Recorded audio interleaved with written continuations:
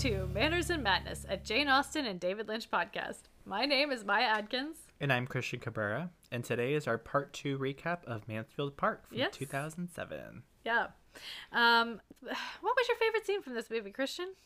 Okay, so I had 2 contenders, but I think my favorite was the scene when, is it Mary and Edmund get back from horseback riding, and they're like, sorry we're late, and Mary's like, that whole line about how selfishness should Must always be forgiven. Yes, forgiven because there's no cure for it. Yeah.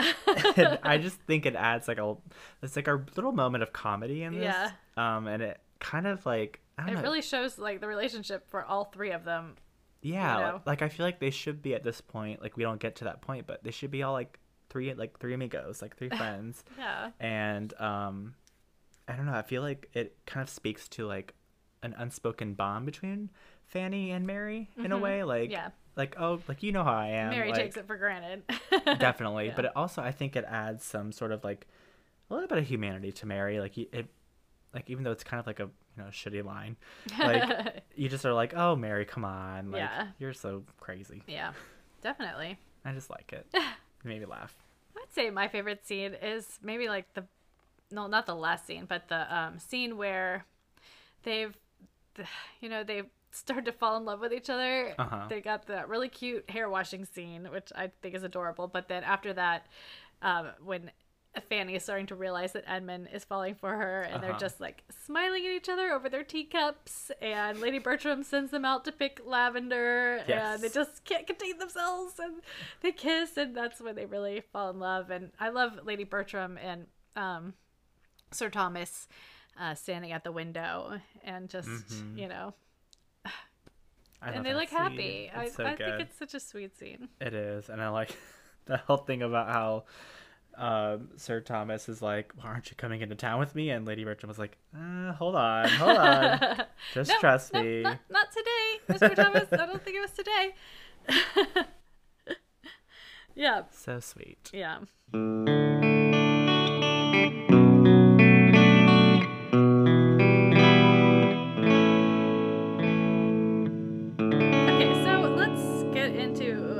Second half of notes. There's really not that much. I'm afraid the second half of this is going to be way shorter. So young Fanny was played by Julia Joyce, and she had already played a young Billie Piper in Doctor Who. Really? In an episode called Father's Day. But as well as the 2 of them, also Gemma Rudgrave and Michelle Ryan have also appeared in episodes of Doctor Who. Huh.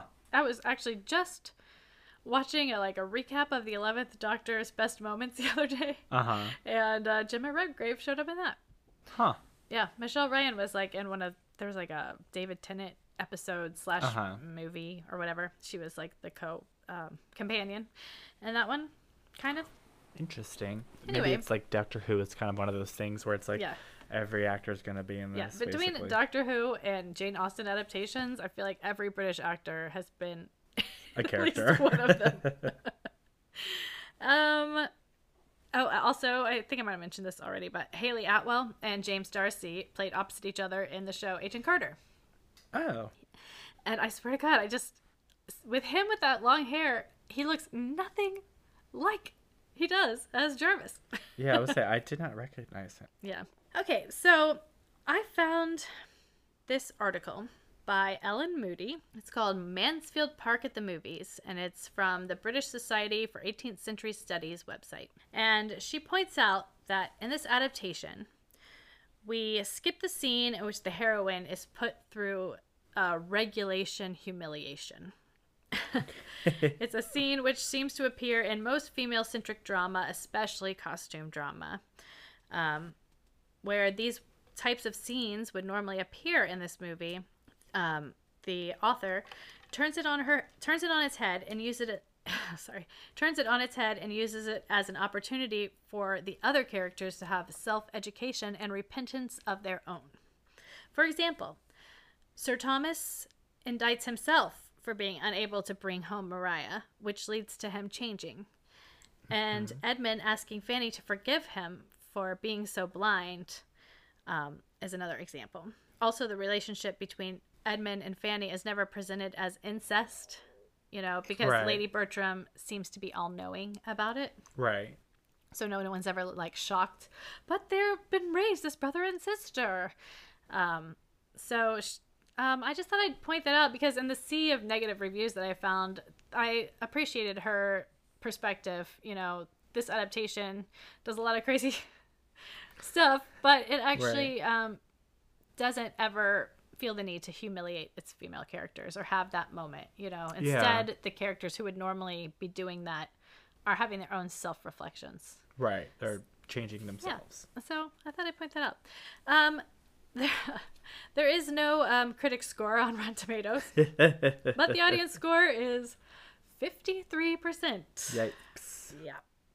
Yeah. Seriously, put in Mansfield Park 2007. That's all you'll find are bad reviews.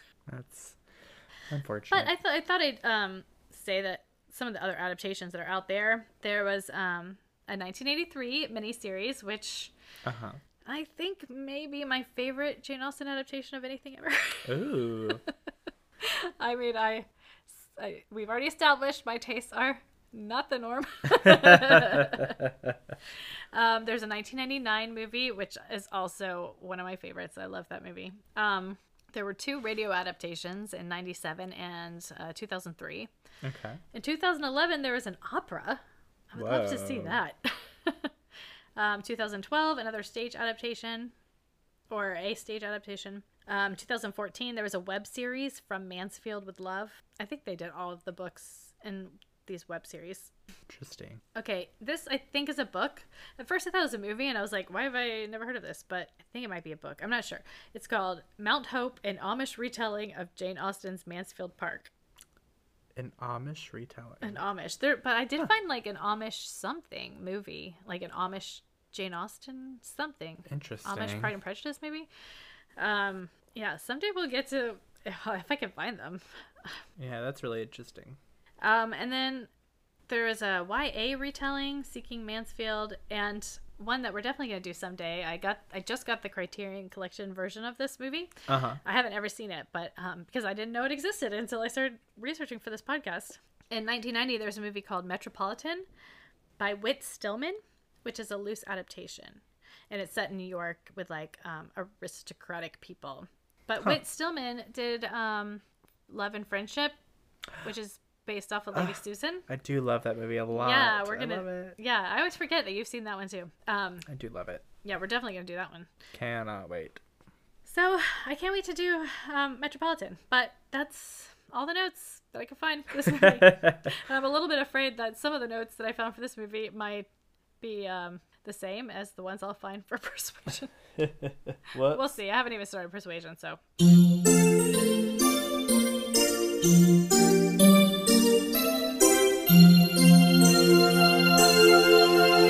Now for the second half of the recap. All right, for the second half.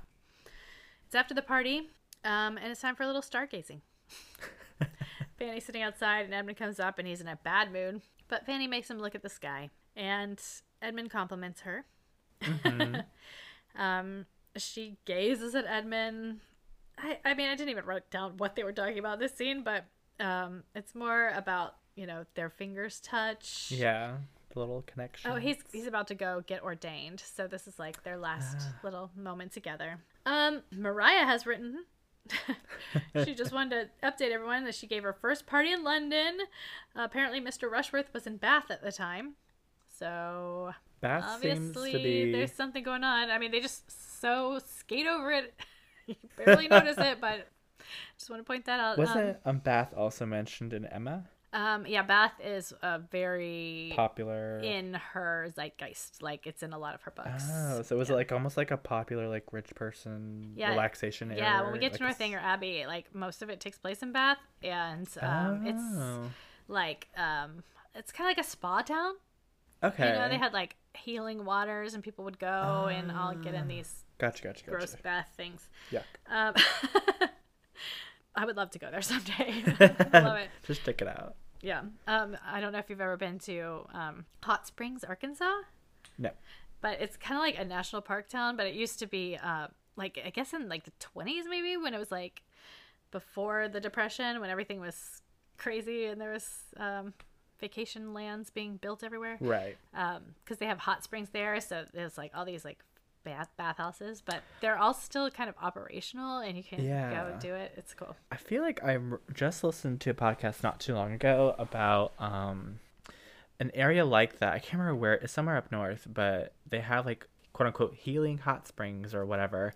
And I don't know, maybe there used to be like vacation area, but this like woman who was going to run like not a hospital, but like a rehabilitation place. In like the 20s, 30ish era, she bought and like renovated it and like opened it up, and then some sinister things happened up there. Of course, always. It was a lot of taking advantage of people's money and old people murdering. Yeah, I don't think Hot Springs, Arkansas. It was in Arkansas. I didn't hear any stories like that from that, because I think it was just like the whole town was in the hot spring business. Yeah, it's somewhere up north, because I know it's like considered one of the most haunted places in America or something. I think I've heard of that place. Yeah, but it was something similar to that. It was interesting. Yeah, so Mr. Rushworth is in Beth. I think he's visiting his mom or something. And then Fanny gets to something that's illegible, or perhaps... or just maybe it's something scandalous, because Fanny's like, I can't quite make this out. Mrs. Norris takes the letter. Snatches the We don't even come back to that ever. Nope. Lady Bertram, though, she's just glad Fanny's there, because what would she be doing right now if she didn't have Fanny? She'd have to sit with Aunt Doris all the time. She's thankful for Fanny and her pug. Yeah. So Sir Thomas calls for Fanny, and like kind of silently ushers her into his office, and then shuts the door on her to give her and Henry some privacy, because Henry's got some news to tell her. He's gotten William his commission. Yeah. Fanny is very happy and astonished. But Henry's got more to say. Right. I mean, he's actually really good at proposing. Out of all the proposals we've heard so far, his is the best, but unfortunately, Fanny does not trust him or believe him. As she should. And she leaves. So she's like, absolutely not. Goodbye. Yeah. So she's like pacing, and she's worried when Sir Thomas comes into her room, and he's angry at her refusal. He's like, you don't know your own feelings. He thinks she's selfish. Ungrateful, blah, blah, blah. Yeah, he starts yelling at her and accuses her of ingratitude. So mean. And she starts to cry and says, I could never make him happy, and I would be miserable myself. And Sir Thomas starts to relent a little bit. And he's like, oh, okay, fine. Henry can try to convince you, I'm not going to try to do it. I get it. You're a scared little girl. So condescending and mean. So this is the start of Henry trying to woo Fanny. He reads poetry aloud to everyone. He says it's not a favorite, but he likes an audience. And Mary and Fanny laugh, and Henry's like, why are you laughing? And Mary's like, I don't think you've told Fanny anything she doesn't already know.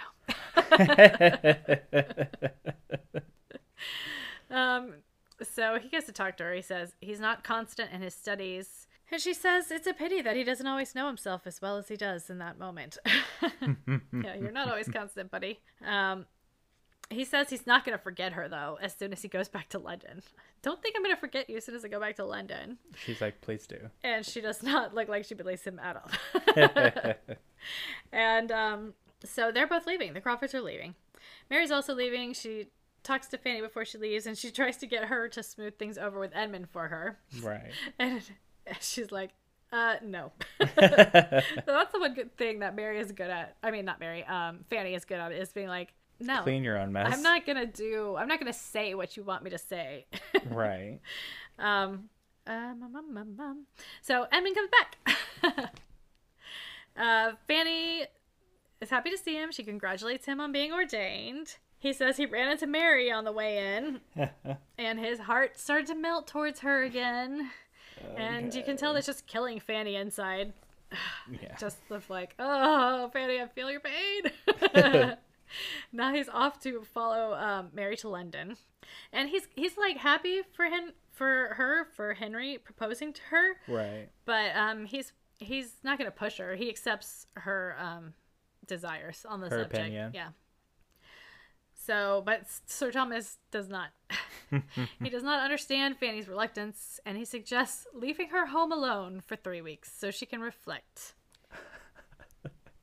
And Lady Bertram says, I'll give Fanny a puppy when she gets married. I didn't even give Mariah a puppy. I'll give Fanny a puppy. Might be worth getting married for a puppy. Yeah. Now, in the book, this is a huge chunk of the book. Uh-huh. Fanny gets sent back home to Portsmouth to live with her poor family. Ugh. But they don't do that here. Instead, she just stays in the lap of luxury for 3 weeks alone. And I was like, I don't think I would have ever been happier. I'd been like, can you please punish me all the time?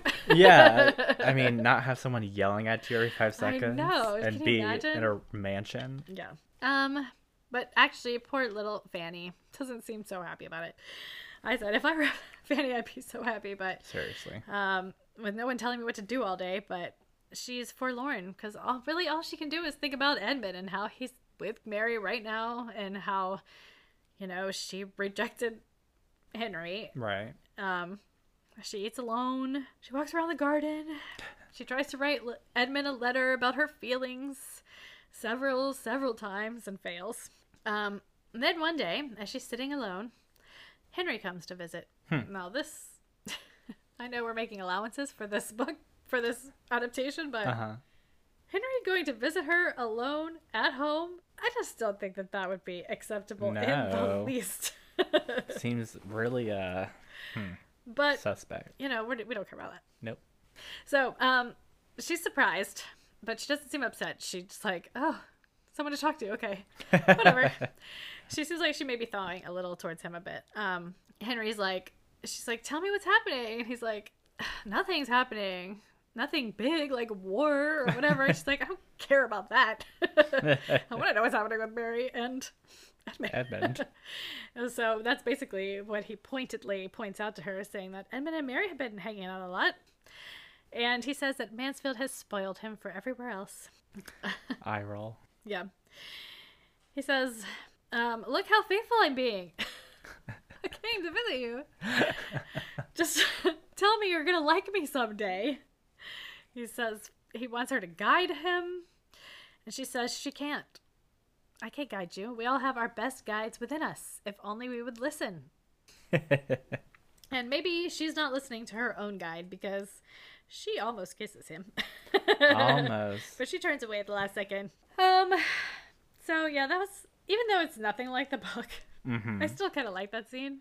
Yeah. I think it's cute. I think to see Fanny start to thaw towards Henry and see Henry seem like he really does like her. Yeah. Too bad it doesn't last. No, because, No. he's a little bit garbagey. Yeah, the second he goes back again, it's like, whatever. But we haven't gone there yet. He leaves, supposedly still faithful to her. Mm-hmm. Sure. Suddenly, there's a nighttime emergency. Brum, brum, brum, brum. A carriage arrives with a very ill Tom. Love those carriage noises. Brr, brr, brr. Son of horses. Brum, brum, brum. Lady Bertram is upset. Thank God she has Fanny. Thank you. Thank God for Fanny. Aunt Norris only cares if she's going to catch this illness herself. Of course. And Fanny is very comforting. But she gets summoned to Sir Thomas because I feel like Sir Thomas at this point is like, I think Fanny's the only judgment I can trust anymore. Basically. He is leaving in the midst of all this insanity. He's in his study. He's distraught over this letter he received. He says he's now relying on Fanny to take care of things. He may be disappointed elsewhere, but in Fanny, he is blessed. She's really turned the whole family around. In her absence, they were like pulling out their hair and everything went down. All the shit hit the fan. They're like, Fanny was the only thing holding this family together. Tom starts to die and they're like, oh my God. I know. So Tom is upstairs getting the leech treatment They always have to throw in some like some leeches. 18th, 19th century medicine. We must on drain us. the blood in 20 different ways. I'm pretty sure there's no specified leech treatment in the books or Yuck. bleeding or anything like that, but The worst. you know, we like a little sensationalism. Seriously, don't have to I see him guess if I had to squirming. choose between leeches and having blood taken, like in Sense and Sensibility, I'd go for leeches. I'd go for death. Leeches can be actually beneficial, but not for a fever. Like if you have No. bruising or swelling or something. Yeah. But But either way, they're nasty little wormy things. And I know. Ooh. don't want them biting me. I remember going into ponds as a kid and suddenly Stop. being afraid of getting a leech and being like, I can't be in here anymore. I gotta go.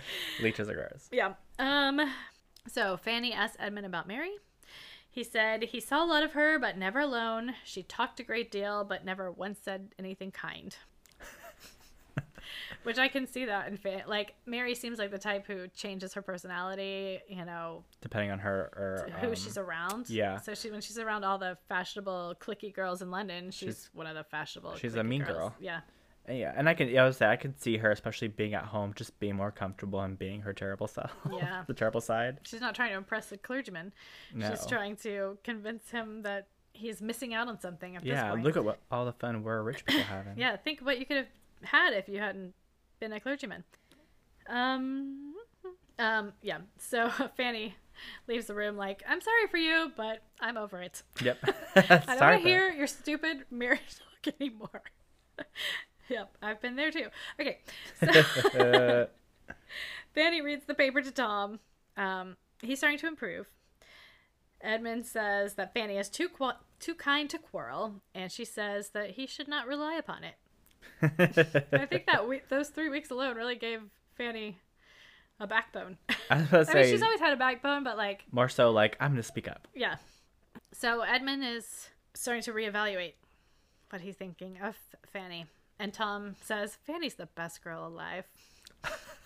I thought, it's like, towards the end, I really started to feel for Tom. I started to feel bad for Fanny because for her whole life, everyone's been so pretty much shitty to her, Yeah. except for Edmund. And then at the end, everyone's like, well, now we like you, kind of. And she's like, okay. When it rains, it pours. Seriously. Except for Mrs. Norris because she's terrible. Yeah, but she gets her comeuppance anyway. Of course. Sir Bertram again returns, as does Mary. So, you know, I think Mary clearly knew what was going down, and she came to like step in before everyone else found out. Yep. So, but she's super thoughtless and selfish, and she starts talking to Fanny and saying, kind of wishing Tom's death so that Edmund can be the heir. Yeah. I mean, that I think is like the worst thing that Mary says Oh, yeah. in the book and in any adaptation. Still got that, like, societal Yeah, it's like, filter on. if he dies, I mean, I'm not bribing any physicians or anything, but Yeah. Wasn't Edmund listening in that he scene kind of too? heard, he And did walk in at the end. I think he heard some of yeah, it. I was like, that's like putting both your feet in your mouth. Yeah, she's real good at that. Girl. So Sir Thomas summons everyone. He tells them the truth about Mariah. Mm-hmm. She's left Rushworth and run away with Henry Crawford. Oh Ugh. my God. Scandal. In contempt of her family's honor. Sir Thomas realizes that he has raised his children wrong. He never really even knew them, and now it's too late. Well, But, you know, that's a good realization. yeah. I feel like he realizes it's not even that he raised them wrong, it's just he never Spent time bothered with to them. get to know them. So Right. he never knew what was really going on in their heads. It's so interesting that, like, we're seeing the Crawfords as, like, spoiled rich kids who have, like, no, like, nice filters on, like, if that makes sense. Like, Well, just, they're just kind of like out for they're- themselves, you know? yeah, very selfish and, like, don't really care about hurting other people. Yeah. And it's, like, this weird thing where it's, And like... assume no one else cares either. Exactly. And it's like, at this point, you're realizing, like, oh, well, the Bertrams are also Oh, yeah. rich, spoiled kids. Yeah. Even, like, Edmund in his own way. Yeah. He's just But not shitty about it. And Sir Thomas is like trying to become like this paragon of goodness. Like, Right. I'm gonna raise you kids right. You're gonna do right. But like, he's got slaves, and Yeah, he's a you terrible know, person. and he has to have his own realization about how he really treats people. Exactly. That's why I love this. I love this book. Okay. Just a little too late. A little too late.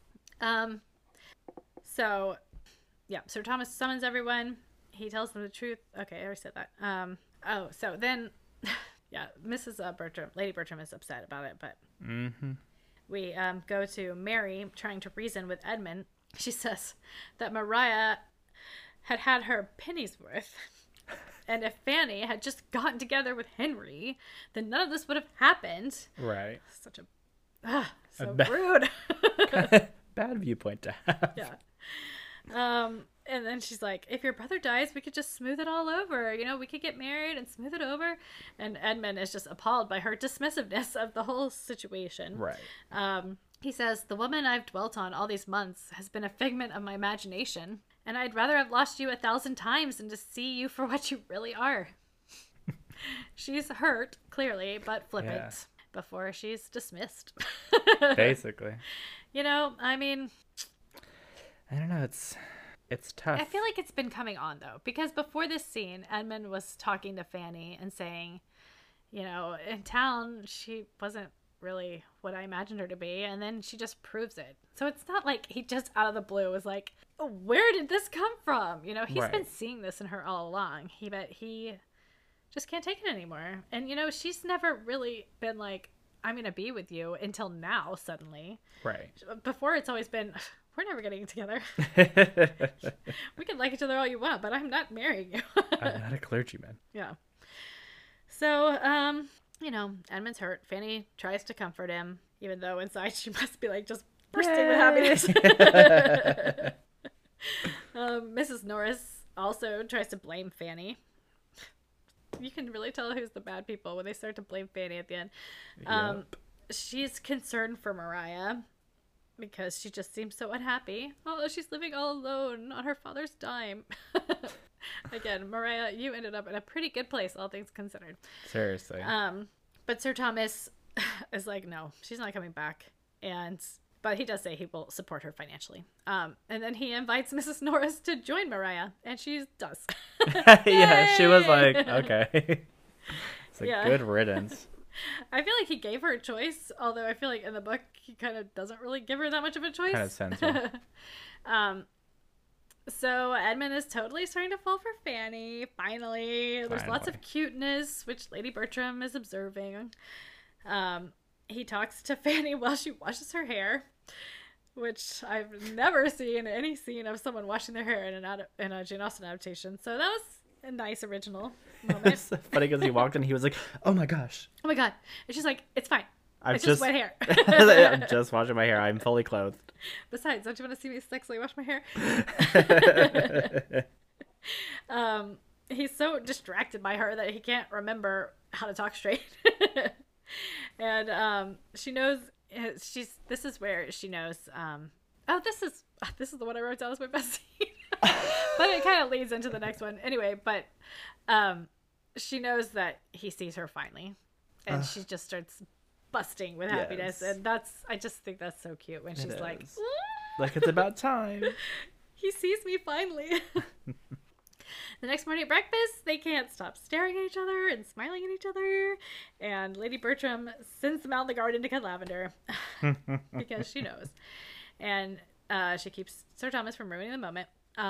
Edmund runs out to meet her, and they can barely contain themselves and just start smooching. And he loves her, and he was blind. Please forgive him. Barely. And she's like, of course I'm going to forgive you. I mean, come on. I'm in love with you. Lady Bertram is pleased, and she makes sure that Sir Thomas is pleased too. She's like, see what I had happen. Yeah. And she says, how is it the poet describes a wife? And he says, heaven's last best gift. And they have a picnic style wedding, just like her birthday, and they've learned a new dance, the scandalous dance. And they decide to make it their business to live happily ever after. The end. Oh my god, the second half was so much shorter than the first half. That's in okay. the notes department. I mean, the recap department. That's okay. Okay, so I guess final thoughts. You know, the second half I think was much more enjoyable than the first half. The first half felt really rushed. Yeah. Overall, I thought it was okay. It was a little boring at some parts, but that was okay. It wasn't terrible. Yeah. I mean, I think it's cute. I think it's, I mean, like I said, it's the annotated Mansfield Right. Park. So much stuff is taken out and tried to be, you know, mentioned with a line here or there, where if I say, if you're going to take it out, just take it out. Don't Yeah. mention it. Don't even bother. Just focus on what you want to focus on. Right. And it will make it a better movie than trying to take everything out and yet cram it all in at the same time. Right, because then I want to see those scenes. Yeah, because when it takes a breath, it actually, you know, it sticks the landing. Yeah, it's much better. So, yeah. I mean, it's pretty universally disliked from what I can tell. Or at least not thought too highly of. But like I said, sometimes you gotta get your Mansfield fart. Oh.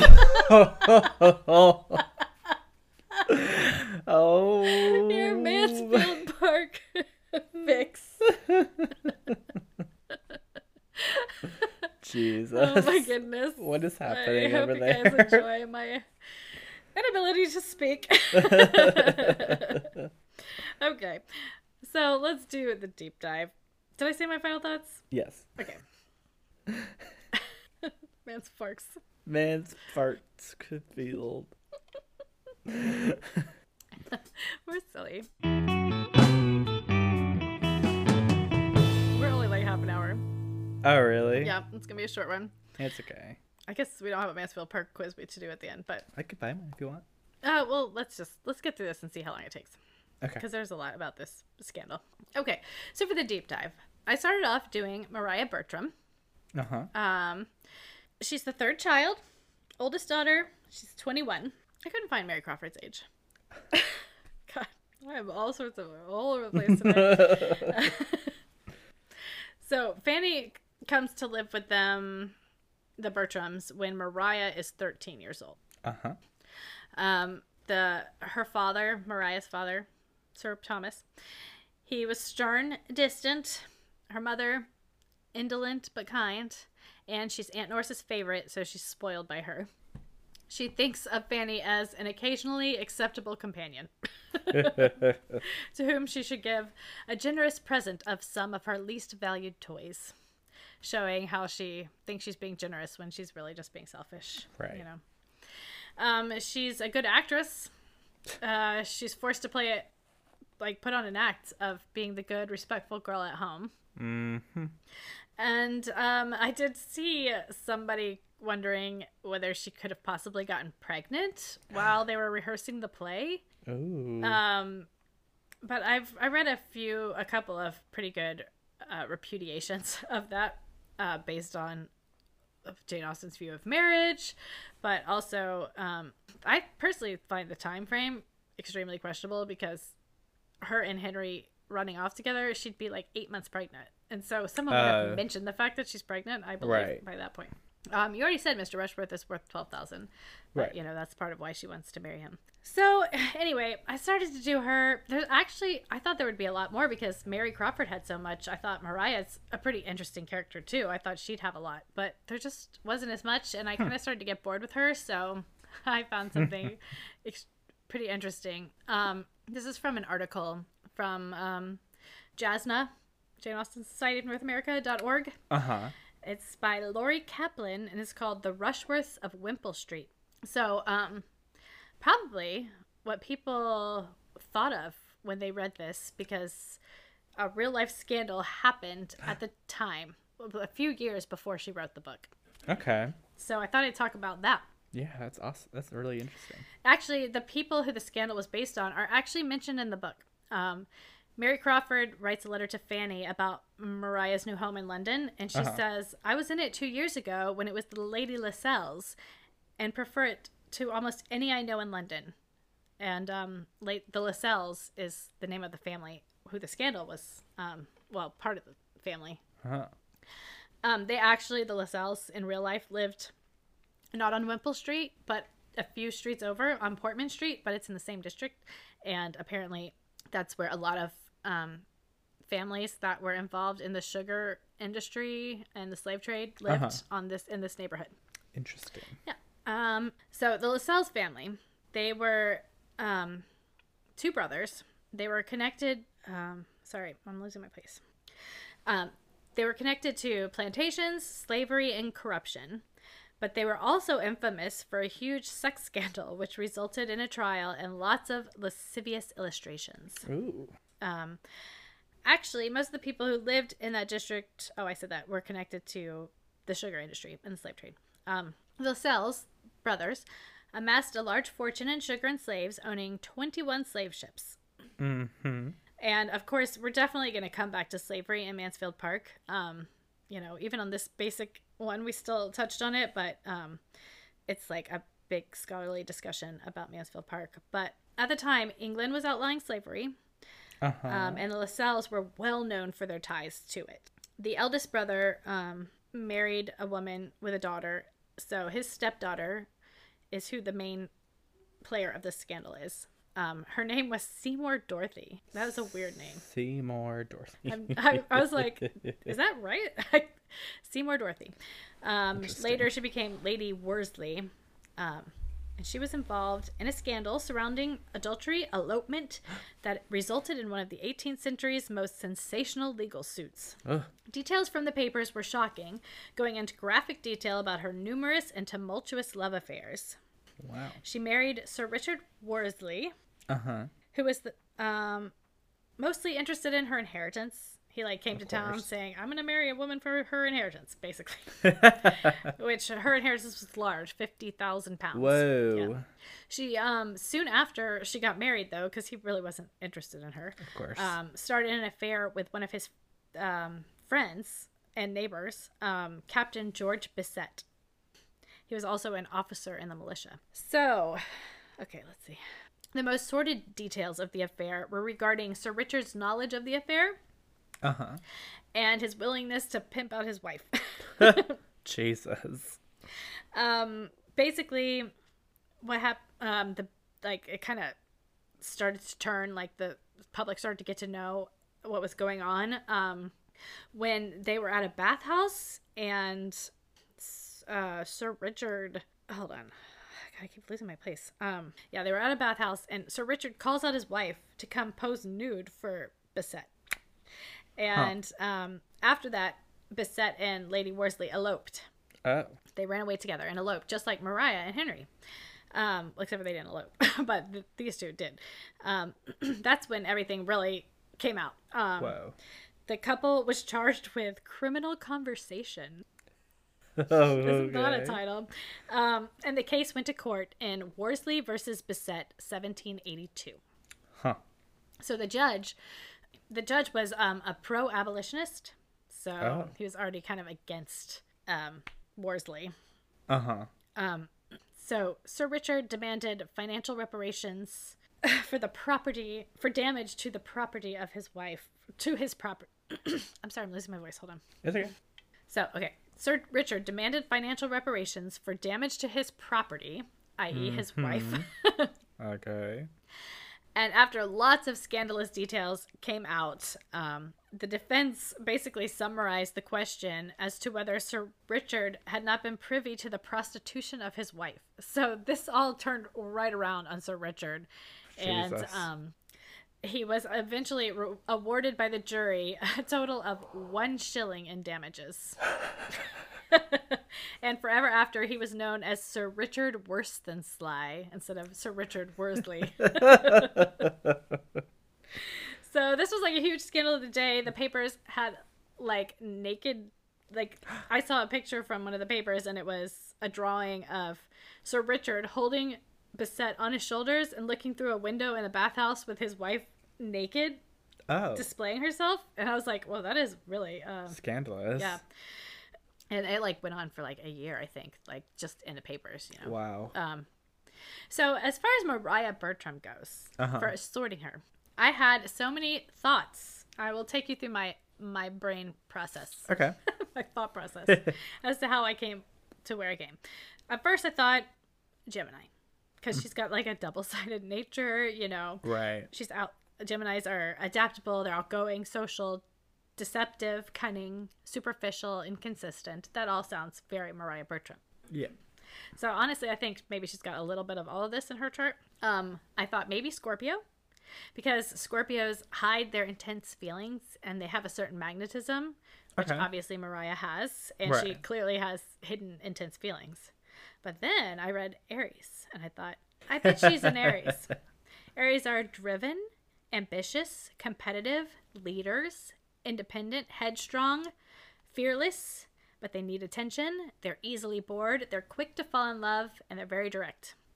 I like that the best. Yeah. It seems to fit. Yeah. So we got 2 fire sign on the deep dives for this one.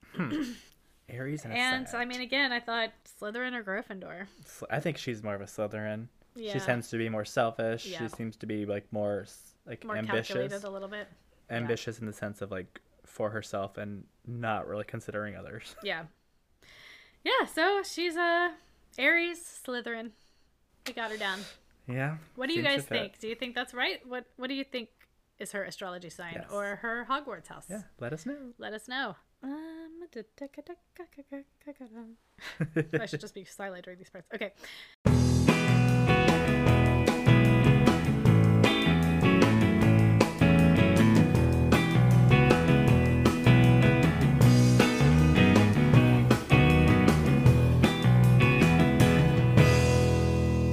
My recommendation for this week is going to be a video game. I just bought Pokemon Sword. Oh. And I am really enjoying it. I've been a fan of the Pokemon games ever since they first started coming out when I was little. Had like Game Boy Color, had Pokemon Blue, Red, and Yellow. And it's just like, it's super nostalgic because it's very like in the style of those games, like open world, you know, running into wild Pokemon in the wild and battling them and catching them and making your collection grow or whatever. But it's super cool because it's on the Switch, so it's like modernized graphics and it's an actual open world like RPG. I actually want to play that one. I've never played any Pokemon, but yeah, that one looks cool. So It's between really you fun. and my nephew, who is also getting that for Christmas, I'm gonna have to play one of you guys' so I can see how I like it. You should. It's really fun. There are a lot of Pokemon that I don't know because it's the newest generation, and I lose track of all of them. There's so many, but there are a lot of classic Pokemon on there, and it's just so much fun. I'm having a lot of fun playing it. Well, Super I'm definitely nostalgic. gonna have to give that one a try. I guess for this week, I'm going to recommend a YouTube series called "From the Mind of Christine McConnell." Oh, Now, okay. She had a Netflix series with Right. some Muppets or puppets. I don't know if they were Muppets or not. Muppet and adjacent. I can't remember what that one was called. It's kind of a similar title, but I guess the Netflix project fell through, but she's doing her own YouTube version. Right. And I just find her to be so inspirational. Uh-huh. I mean, I like her kind of dark aesthetic too, like her pretty dark aesthetic, but I don't know. She just, you know, she does all this stuff herself. She makes all these cool projects, and it all feels like, yeah, if I really wanted to, I could do that too. Oh, And yeah, I definitely recommend it. I have started supporting her on Patreon, so I get like now the extra video every month, but she's doing a video every month. She made a cool what do you call it? Apron. Apron. I think she made like a witch's broom. Ooh. She redid a whole couch. She made a giant I want to say graham cracker, but it's gingerbread version of the Winchester Mystery House as like a commission. So yeah, give that one a check. Yeah, that sounds so interesting. I heard really good things about the Netflix series. I so- loved that one. I watched it like 5 times and thought, this is the kind of show that I need like 100 episodes of so I could just continuously be watching it in the background. Right. Because it's just, I don't know, it's so funny. It's to me. fun. I'm gonna watch that because I've heard really good things about it. Yeah. I guess that's it. This is kind of a little bit of a shorter episode because the second half of Mansfield Park starts to slow down a little from the first half, which is crazy. And next week, come back, we're going to be doing Persuasion. Yay! And the same I'm so kind of excited. series of Jane Austen 2007 as well. And that one's starring Sally Hawkins. And yeah, I haven't watched that one in a while, so hopefully it won't be kind of like Mansfield Park, in which I'm like, this isn't as good as I remember. I hope not. I think I remember it being especially melodramatic. So we'll see. But come back and join us next week where we'll just start our discussion of Persuasion. Yay, I'm so excited. All right. Good night. Bye.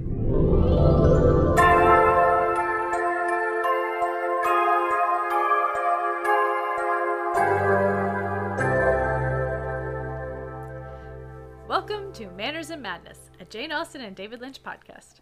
My name is Maya Adkins. And I'm Christian Cabrera, and today is our part 2 recap of Mansfield Park. I wonder if they'll be able to tell we recorded 3 podcasts in one day. I'm sorry, my brain just immediately turned to liquid. At that point, I was like, ugh, what was I supposed to say? Yes, the second part of our recap of Mansfield Park. Can